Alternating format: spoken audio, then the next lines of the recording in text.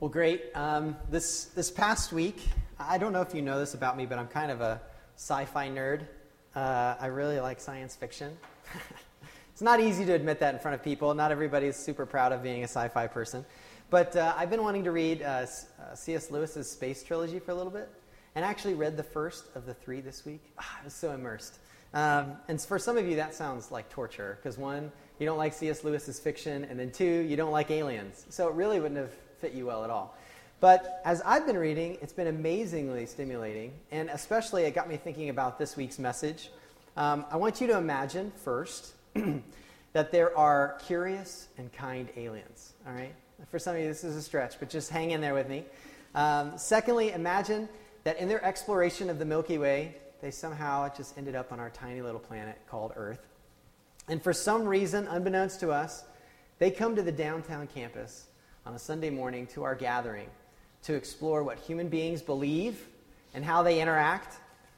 And the only thing they have to go on is our one gathering. They're going to head out back to Mars or whatever, even though we know Mars doesn't have life ever since the last journey. They're going to head back to their planet with information only from our gathering. So I wanted to ask us a question. What picture of God would they have if they were just to visit our gathering on a Sunday morning? This isn't rhetorical. This is interactive. I've been doing this more often, so I hope you're feeling more comfortable with it. What picture of God do you think that they would have if they just came to our gathering on Sunday morning? Bright, fun, full of love. Wow, that's great. Very good. God likes movies.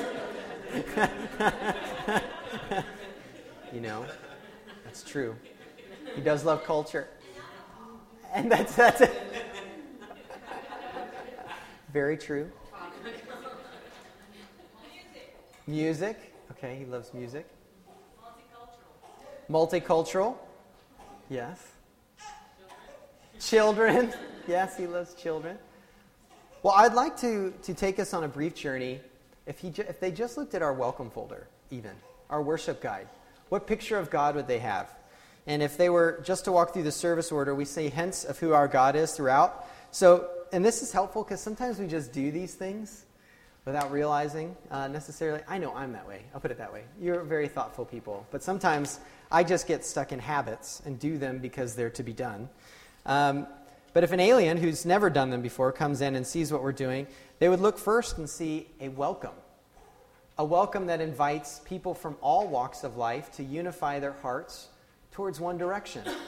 And even the songs, the first couple songs, would highlight something different about this God, that he's holy, that he's powerful, that he's mighty, and he calls for our praise and our affirmation and our worship.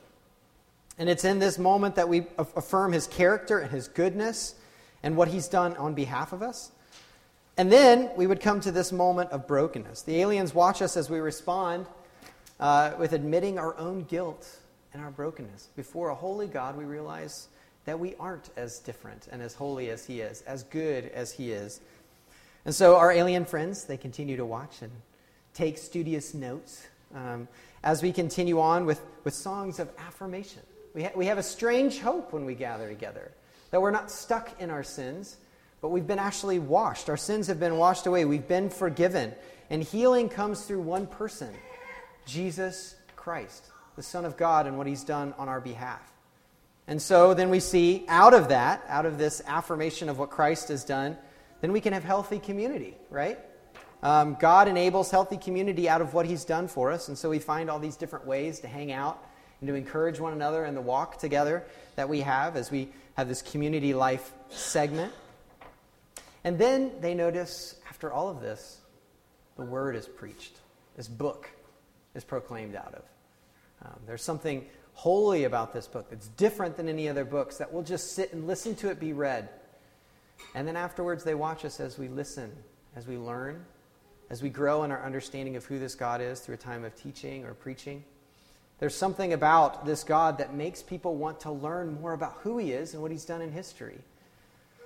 But also, as we follow along, we see a community that not only hears this story, but actually reenacts it through a meal by anything else. And so through this meal, they see the gospel, this good news of what God has done in Jesus, proclaimed as God is caring about our whole bodies, our whole selves, all of our senses, the sight, touch, smell, sound. And he's working through all of that to proclaim the gospel to who we are. And then one of the last formal activities they see is they hear the benediction, and they think, okay, what is this? And they begin to take notes because they see a God that is a stay with you God, a go with you God, a God who blesses the rest of your work the next 6 days of the week. He doesn't just show up here this one day out of the week and then leave us to fend for ourselves. But he definitely encourages us and he guides us and he grows us as we gather, but then he goes with us to empower us to the places he's called us. This is the kind of God that's portrayed on these pages. And the reason we did this exercise really quickly is to show that how you worship reveals a lot of who you worship. The things you do together reveal who you worship, who you value. And this is a fundamental concept when we come to the book of Leviticus. The book of Leviticus, it's full of a bunch of really strange things, at least from our cultural perspective, but it's showing us a magnificent picture of who God is, a magnificent picture of what he demands and what humanity should look like. So with our goal to be in God's Word daily through what we've called this journey of open here, we've seen last week in Exodus that God was a mighty deliverer, right? And he brought his people out of the bondage of Egypt, and he guided them through the wilderness as their God and their king. And he's bringing them to the land he promised them, finally. Although they are grumbling, although they're complaining, he's still guiding them. And God, he's redeemed this people, and he's made them into a nation, and he's made his covenant, his promise to dwell and to be amongst his people, to tabernacle is the word. It's this portable tent-like temple. And he said he's going to have a special presence in this tabernacle. Well, today we continue we continue this story in the not so frequently charted waters of Leviticus. Now, probably many of you have even asked, okay, what is the point of this book? I mean, why is it even in the canon? What can I get out of this for today? Look, God, I've got schedules, I've got things to do. Empower me in my, where you have me today. But if you look closer, it's this intimately connected picture of Leviticus and Exodus that shows a redeeming God and his purposes. As we pull back the curtain, literally, of the temple, we see a holy and mighty and vibrant picture of our God. So just to kind of give us a quick snapshot before we dive in, through all these rituals and these regulations and these actions that are going on in Leviticus, we see God's holiness and his otherworld-like purity on the fore. We also see ourselves, though, right? We are still a people who fall in the muck and the mire of this fallen world, and we are sin-soaked rebels all the way down to our core. We need continual cleansing. We need continual mediation on our behalf. But God's determination to be with humanity, to dwell with them, to flourish with them, breeds a great creativity that has been planned before the dawn of time. And so he reveals a way, his way. It's very specific in the book of Leviticus. It's not just go and do what you want. And if these two opposing sides, this fallen and rebellious humanity and a holy and pure God, are ever to dwell together in peace, then we, as fallen, broken, and situated people, need to learn one thing. To approach a holy God, we have to approach him his way. There isn't another option. To approach a holy God, we have to approach him his way. In Leviticus, it gives us this unique way. It isn't paying monthly dues so you can stay a part of God's club. It isn't working hard enough that you can show that your value to the kingdom will be worthwhile. And it isn't knowing the right words to assuage or even manipulate the heart of God. What is it? It's sacrifice. Sacrifice. Costly, bloody, emotionally intense, and uncomfortably tactile sacrifice. Now, I'm not going to show any pictures up here. That could get pretty graphic. But, all that you need to know is that it's very bloody, and I'm sure you've seen other pictures at different times, considering our family-oriented service. It's a very intense situation. And this morning in Leviticus 16, we zero in on one particular day. As Beth read for us snippets of Leviticus 16, it's the Day of Atonement. I mean, this is the pinnacle of the sacrificial system in the Israelite culture. And it's common to call it today in Hebrew Yom Kippur. You find this within Israel still practiced today. And looking at this monumental day of sacrifice, we're going to cut through 4 aspects. We're going to cut through them, these 4 aspects of sacrifice.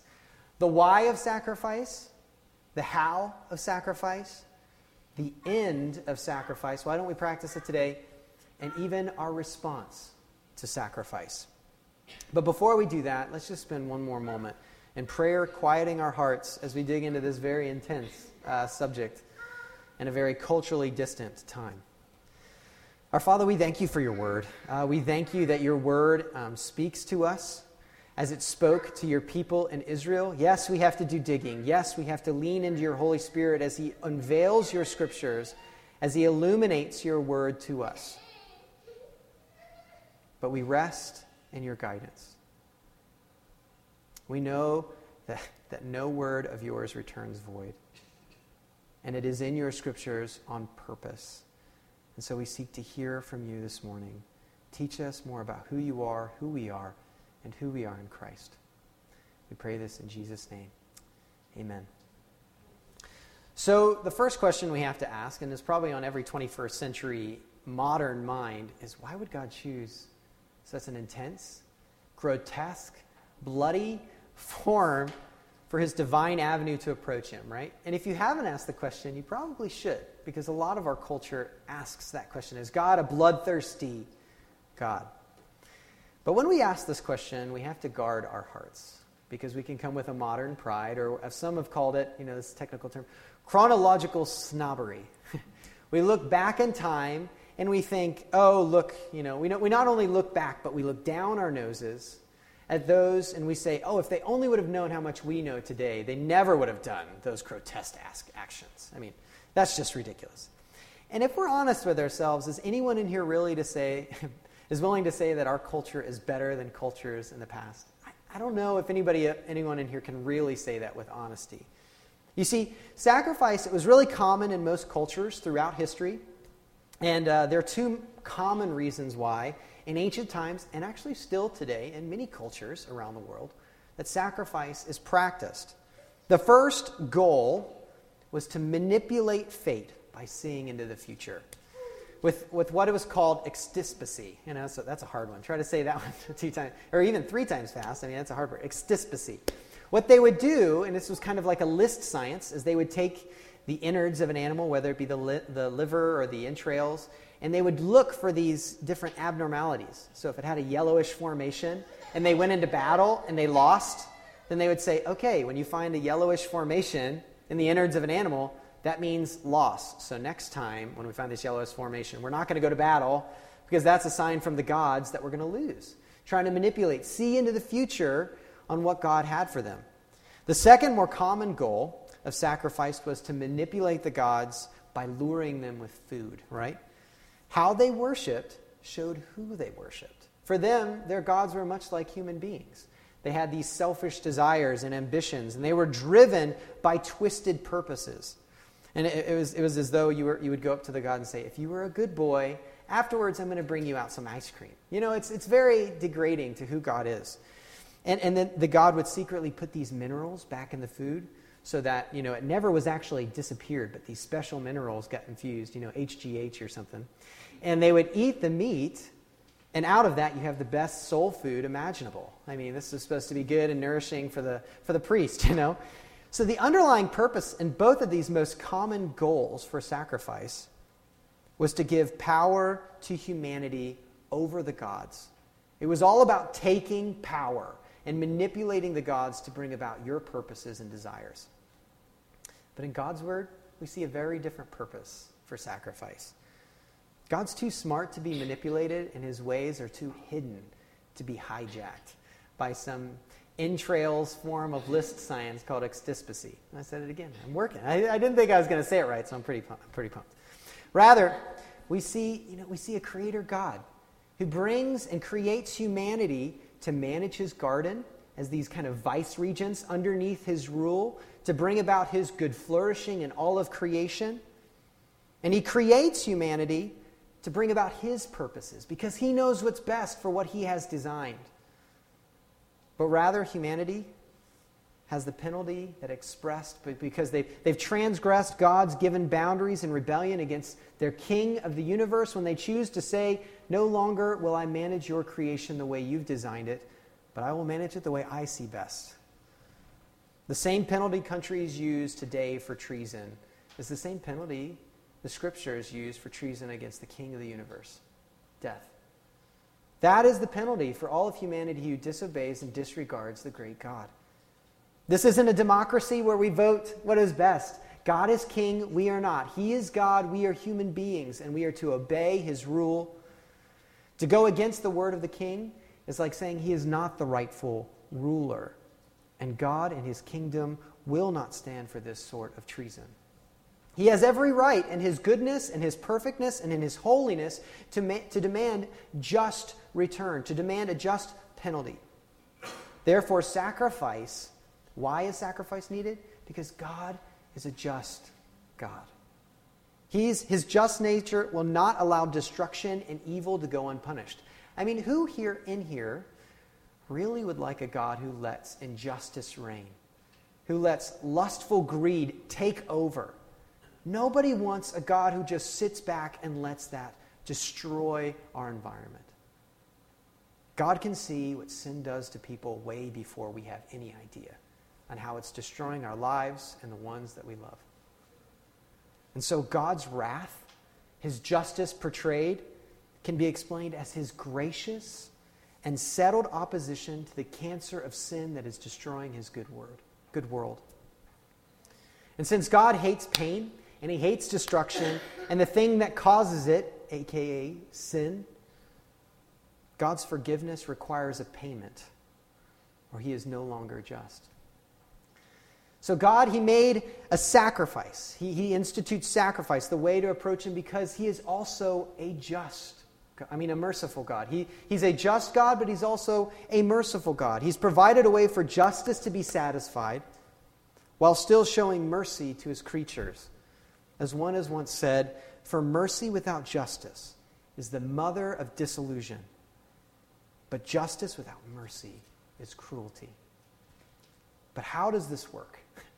So we get that God is just, and we get he's merciful, and he's instituted a way, but how? How does sacrifice work?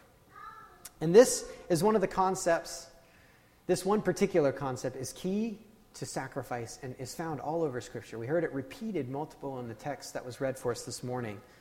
It's the word atonement. Atonement. It's key to us as Christians. It's key to us as understanding how God's justice and his mercy intersect for the good of his people. The basic idea of atonement is that an innocent life is substituted in to take the penalty for a guilty one, and therefore fulfilling the requirements of justice. So in sacrifice, the innocent and spotless animal, his blood is shed, death comes upon him, and steps in the place of a guilty person, and takes the punishment upon itself for the lawbreaker, that which deserved it. So in Leviticus 16, we're actually to the text now. In Leviticus 16, we zoom in on one day of worship, like we said, where all these actions of rebellion of Israel against God are atoned for. They're paid for. The worst sins imaginable, they have a particular term. And it only shows up twice here in Leviticus. It's called transgressions.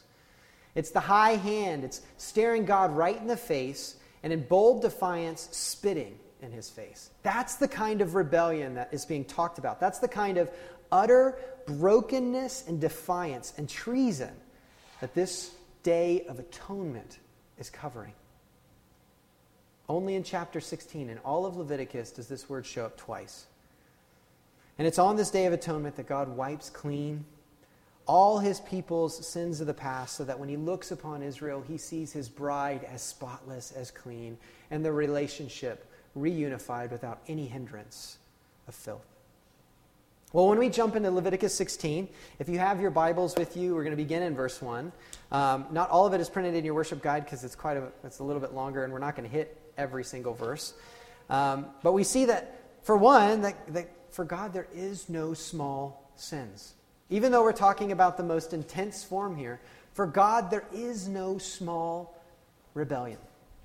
Verse 1 reads, The Lord spoke to Moses after the death of the two sons of Aaron, when they drew near before the Lord and died. God's presence, his holy presence, is intense. And this particular verse 1 is referring to a particular time in chapter 10 of Leviticus. These two guys, Nadab and Abihu, these brothers and the sons of Aaron, they did not follow God's specific ways when it came to what kind of incense to burn in the tabernacle. I mean, we're talking incense. This isn't very intense. This isn't something that we would say, okay, this is ridiculous. I can't believe you burned incense, you know? Like, this is incense. But God had clearly laid out what kind of incense, the particular formulation of that incense back in Exodus. And it showed a level of arrogance of these two men to just totally disregard the guidance of God to make their own kind of incense. I think this one smells a little better. Or whatever their reasoning was. To approach a holy God, we have to approach him his way. So fire comes from the presence of the Holy of Holies, and it actually consumes these two guys, making them some crispy critters. And we have the audacity at times to say that our sins are small, when these two guys were set aflame for mixing the wrong kind of incense. God's holy justice doesn't play favorites with people or particular sins. It demands that all sin, both private and public, both local and widespread, be punished. This is the holiness of God on display. And so God's mercy, it makes a way of forgiveness here. But it has to be carried out, like we've said, according to his way. Look at verse 2. And the Lord said to Moses, "Tell Aaron your brother not to come at any time into the holy place," so don't just come nonchalantly, "and said inside the veil, before the mercy seat that is on the ark, so that he may not die. For I will appear in the cloud over the mercy seat. But in this way Aaron shall come into the holy place." This way, God's way. I mean, it's kind of hard to picture what's going on here without, some pictures. And so we've got a couple that help lay out the land of the tabernacle and some drawn examples of what it might look like. Maybe. There we go. So you see out here you have this outer section for the tabernacle, and then you've got the inner holy place and the Holy of Holies. This is holy ground. They had to take certain precautions before they could even come into the outer court. And we're going to zoom in. Ooh, that was pretty cool. So you zoom in and you have the holy place where you would have to sacrifice before you came in. But the Holy of Holies, it's the way that the Hebrew puts it, it's the holiest place. It's where God's presence is most concentrated before his people. The high priest can only come in there once a year. And he has all these certain precautions he has to take. Otherwise, as Nadab and Abihu, they're going to be crispy critters. And so Aaron, if he doesn't want to die, he's going to have to listen really careful to these particular instructions before he comes into this intense dwelling of God amongst his people. So, if we look at the actions of the high priest on this monumental day, we see what God does for us through atonement. Okay? First, atonement is God's way to cover sin and to cleanse us. The first sacrifice is death by a substitute. Because Aaron was also stained with his own sin, he would have to sacrifice a bull for him and his family. Because he had to take care of his own sin before he could mediate for the people. But then he was to sacrifice a male goat. For whatever reason, male goats within the Levitical structure signified a more intense style of sin rather than female goats. Just as you're reading this week, that might be helpful. and he would sacrifice a male goat to cleanse the people's stain of rebellion. Look with me at verse 15 of chapter 16. "Then he shall kill the goat of the sin offering that is for the people, and bring its blood inside the veil, and do with its blood as he did with the blood of the bull, sprinkling it over the mercy seat and in front of the mercy seat. Thus he shall make atonement for the holy place, because of the uncleanness of the people of Israel, and because of their transgressions." There's that key word, the highest form of rebellion, "all their sins. And so he shall do for the tent of meeting, which dwells with them in the midst of their uncleanness." So the goat Aaron would kill was to stand as a substitute for the people And the blood he would sprinkle on the mercy seat and cover the sins of the people. So if we go back, the mercy seat is this altar that's in there. It contained the 10 Commandments on the stones. It also contained Aaron's staff with a flower bud on the end, and also a jar with a piece of manna in it. And on this top, you see 2 cherubim. Well, you barely see them. They're very foggy in this picture. But they come together. And the mercy seat is right there where those 2 cherubim meet. It was meant to symbolize the throne of God, where he sat and ruled the nation of Israel through his prophet Moses. Well, in this time, this goat's death was to take the place of the people's death. It was a substitute, one for one, kind of. God's justice, it has to be satisfied. It has to be satisfied. But he allows a substitute in his grace to take the punishment for their outright actions of rebellion, their spit in God's face, their defiance. I don't know how many of you remember using whiteout. For life's big screw-ups, liquid cover-up, I wonder how actually whiteout is doing, since typewriters have kind of gone out of fashion, or just out of technology, however you say that. But do you remember how when you would make a mistake? I had to do typing class in 8th grade on a typewriter, and we had computer lab right next door, and that always frustrated me. But it's just the way it worked, so you didn't cheat, right? But I remember you would make a mistake, you'd have to wind it out, get your whiteout, and dab it on the paper so you didn't have to trash the whole paper. That's what you had to do with the typewriter. You would cover over the mistake so that the paper could be saved. It's a pretty good analogy. Connects pretty well. So that's kind of what the goat is doing here. The sin, the blood that is shed, is actually covering over the sins of the people. The error that would have kept them from relationship with God has been fixed, and the people have been saved. Atonement means the people's errors have been covered by the blood of a substitute, and they've been made clean. So atonement is God's way to cover sin and cleanse us, but atonement is also God's way to remove sin and satisfy his justice. The second sacrifice is actually of banishment by a representative, okay? Not our representatives. Whenever you hear that, it's like, oh, what representative, in Congress. But rather, Aaron was to take a second goat, and by placing his hands on the goat, God would place all the sins of the people on this animal as a representative of Israel. This was a very tactile thing. It was saying that all our sins as a nation are now being placed on this one poor little goat. Then they would have a runner who would take the goat into the wilderness and leave it there, never to return.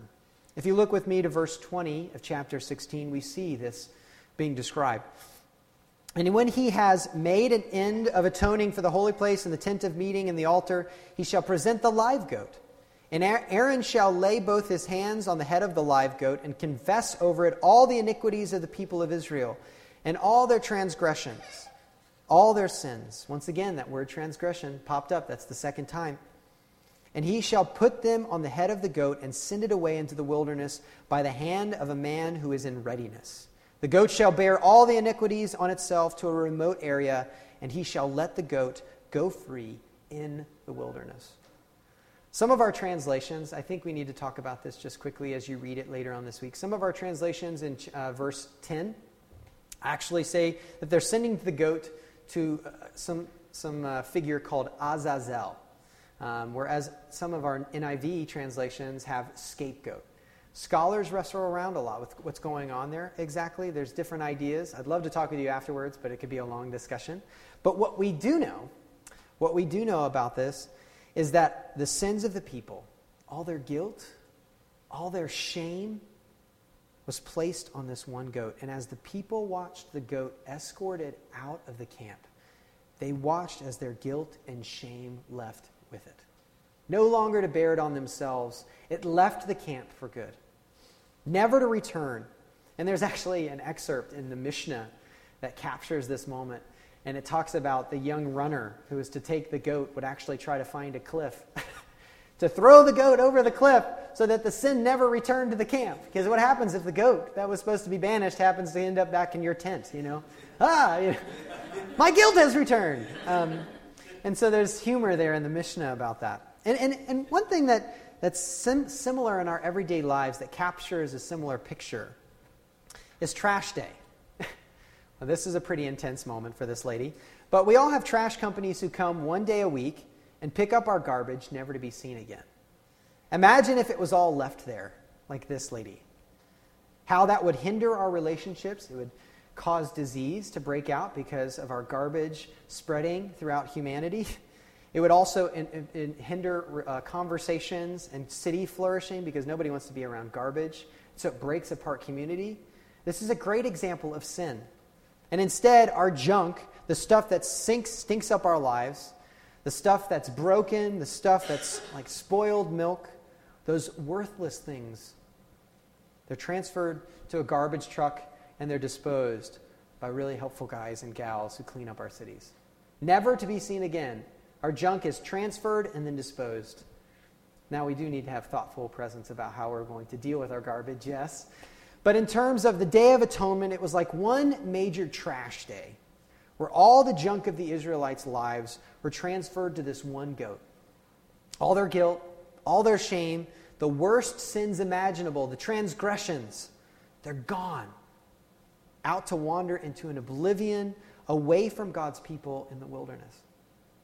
This is why the psalmist says that God has removed his sins as far as the east is from the west. He's picturing the Day of Atonement here. How his sin has been covered and then also banished. No longer to weigh heavy on his shoulders. And in verse 30 of chapter 16 in Leviticus, we see, "For on this day shall atonement be made for you to cleanse you. You shall be clean before the Lord from all your sins." And these actions were to be done once a year, every year, for all the sins of the people. It had to be repeated. This was not a once-for-all deal.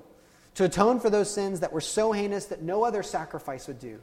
And imagine, if you happened to, you probably didn't care at that point, but imagine the day after the Day of Atonement and you happen to commit a transgression. That's a long time to wait and to wear that burden because it only happened once a year. And it only was paid for once a year in the Levitical priesthood system for Israel. But God, he never intended for it to be like this forever. This isn't the way he intended it for his people to sustain. He was giving his people bulls and goats as signposts of a new and better way that was to come. One sacrifice that would make all of these sacrifices obsolete. That would take all the same messages, all the same deals that it's trying to accomplish, and these sacrifices would be accomplished in one. And I like what John Stott says, one particular theologian. He says, "Although the sin offering and the scapegoat, both in their different ways, had a sin-bearing role, at least the more spiritually minded Israelites must have realized that an animal cannot be a satisfactory substitute for a human being." So in the famous servant songs that we find in Isaiah, like Isaiah 53, the prophet began to delineate one whose mission would embrace the nations and who, in order to fulfill it, would need to suffer, bear sin, and die. Even in Isaiah, they began to see the breakdown of the sacrificial system, that it was pointing to something greater. And God provides a new and better sacrifice, an end to sacrifice. Rather than looking to an animal and an altar forever, we're called to look to a person and a cross. One who brought an end to sacrifice through his own sacrifice. The blood of this sacrifice, it's flowing throughout the pages of the New Testament. And his name is Jesus, the Son of God, the Lamb of God who takes away the sin of the world, as it says in the Gospel of John. Well, Jesus, he's the new and better high priest that we see in Hebrews chapter 9. In verse 7, it writes of Aaron, "But into the Holy of Holies only the high priest goes, and he but once a year, and not without taking blood, which he offers for himself and for the unintentional sins of the people." But then it speaks of Jesus in verse 12. Jesus entered once for all into the holy places, not by means of his own blood, or not by means of the blood of goats and calves, but by the means of his own blood, thus securing an eternal redemption. He's the new and better high priest. And he's also the new and better substitute and scapegoat that bore our sin. Look at 1 Peter 2:21. He himself bore our sins. This is the language of a scapegoat. in his body on the tree that we might die to sin and live to righteousness. By his wounds you have been healed.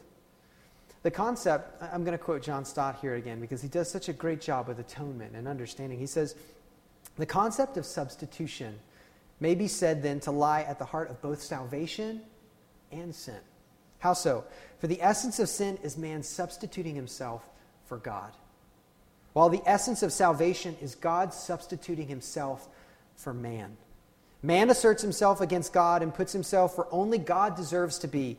God sacrifices for man and puts himself where only man deserves to be. Man claims prerogatives that belong to God alone. God accepts penalties that belong to man alone. This is our God. He's the new and better substitute, the new and better scapegoat that bore our sin. And also Jesus is the new and better sacrifice. 1 John 2:2, he is the propitiation, or he diverts the wrath of God, is what we saw in the sacrifice. He is the propitiation for our sins, and not for ours only, but also for the sins of the whole world. And Jesus is the new and final atonement. In Hebrews chapter 9, verses 24 through 26, the writer says, "For Christ has entered not into holy places made with hands, which are copies of the true things, but into heaven itself, not to appear in the presence of God on our behalf, nor was it to offer himself repeatedly, as the high priest enters the holy places every year with blood not his own, for then he would have had to suffer repeatedly since the foundation of the world. But as it is, he has appeared once for all at the end of the ages to put away sin by the sacrifice of himself." So it is that Jesus is the only way. Jesus said to him, "I am the way and the truth and the life. No one comes to the Father except through me." To approach a holy God, we must approach him his way. And here God makes a way by becoming man, dying our death and bearing our sin to make an atonement for our sin once and for all who are called his own. Justice is satisfied and mercy is released to those who call upon the name of Jesus. So how do we respond to such a sacrifice? Well, three ways. First, with a contrite heart. With a contrite heart. If you look to Leviticus chapter 16, verse 31, you see that the Day of Atonement is something that stops the whole workflow of the Israelite community. They were to go as far as fasting. That's what that word in some of our translations, afflict yourselves. That's what that means. They would fast, they would stop their work, and they would reflect. And they would intentionally take note of what God was doing on their behalf on that day. On this day, they would pause to think about the impurity of their own nation, which would then highlight the mercy of God in that moment. Well, the cross, folks, should also cause us to pause and see the seriousness of our own sin, to the lengths that God had to take to cover it for us. It should bring us to a lifestyle of contrition, of repentance, preaching the sin-hating good news of the gospel to ourselves daily. Well, not only should we respond with a contrite heart, but with complete rest. With complete rest. Where are the Israelites on the Day of Atonement? They're not there with Aaron. They're at home. They're actually purposely at home. Aaron is doing all of this for them at the time. He did it for all the nation every year. And where were we when Christ went to the cross? Against him as enemies. He went to the cross once and for all. And this is something we have to acknowledge is done for us so we can rest into it. Quiet the restlessness of your guilt that's constantly trying to justify your own existence. God has justified you through the cross of Christ. So you can rest, and everything has been washed clean in Christ. So you come, yes, with a contrite heart, yes, with complete rest, or you respond with complete rest, and you also respond with confident humility. Sounds kind of as a paradox, and it's meant to be. Because, yes, God has made a way that humanity can dwell with and worship our great God, but he is still a holy God. So we come with humility that he is God and we are not, but we come with confidence. Because even on the Day of Atonement, Aaron no longer needs to fear death, right? If he comes before God his way.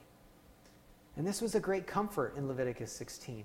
Aaron doesn't have to fear, so he does not die if he comes into the Holy of Holies God's way and in God's timing. God made a way for life to be before him through sacrifice. And in Hebrews chapter 4, verse 16, we can now come, as it says, boldly before the throne of grace because of what Christ has done for us. We now get to come into the Holy of Holies because the Holy Spirit dwells within us, tabernacles within us. And the God of the universe dwells within us, and we can come boldly before him and his throne. God has made a way for life to be before him and in him, in Christ. It's with this reflection, it's with this rest, it's with this confidence that we remember the sacrifices of old and how they pointed to the ultimate sacrifice in Jesus, our great sacrifice. Let's pray together. Our Father, we come to you this morning and we rest in the beauty of the cross. Yes, it's emotionally intense. Yes, it's bloody. Yes, it is costly. But your justice demands satisfaction, and your mercy is overflowing. And so, to make a way, you sent your Son Jesus. May we see our sin through the lens of your death on our behalf, Jesus. May we learn to rest in what you have done for us, Jesus.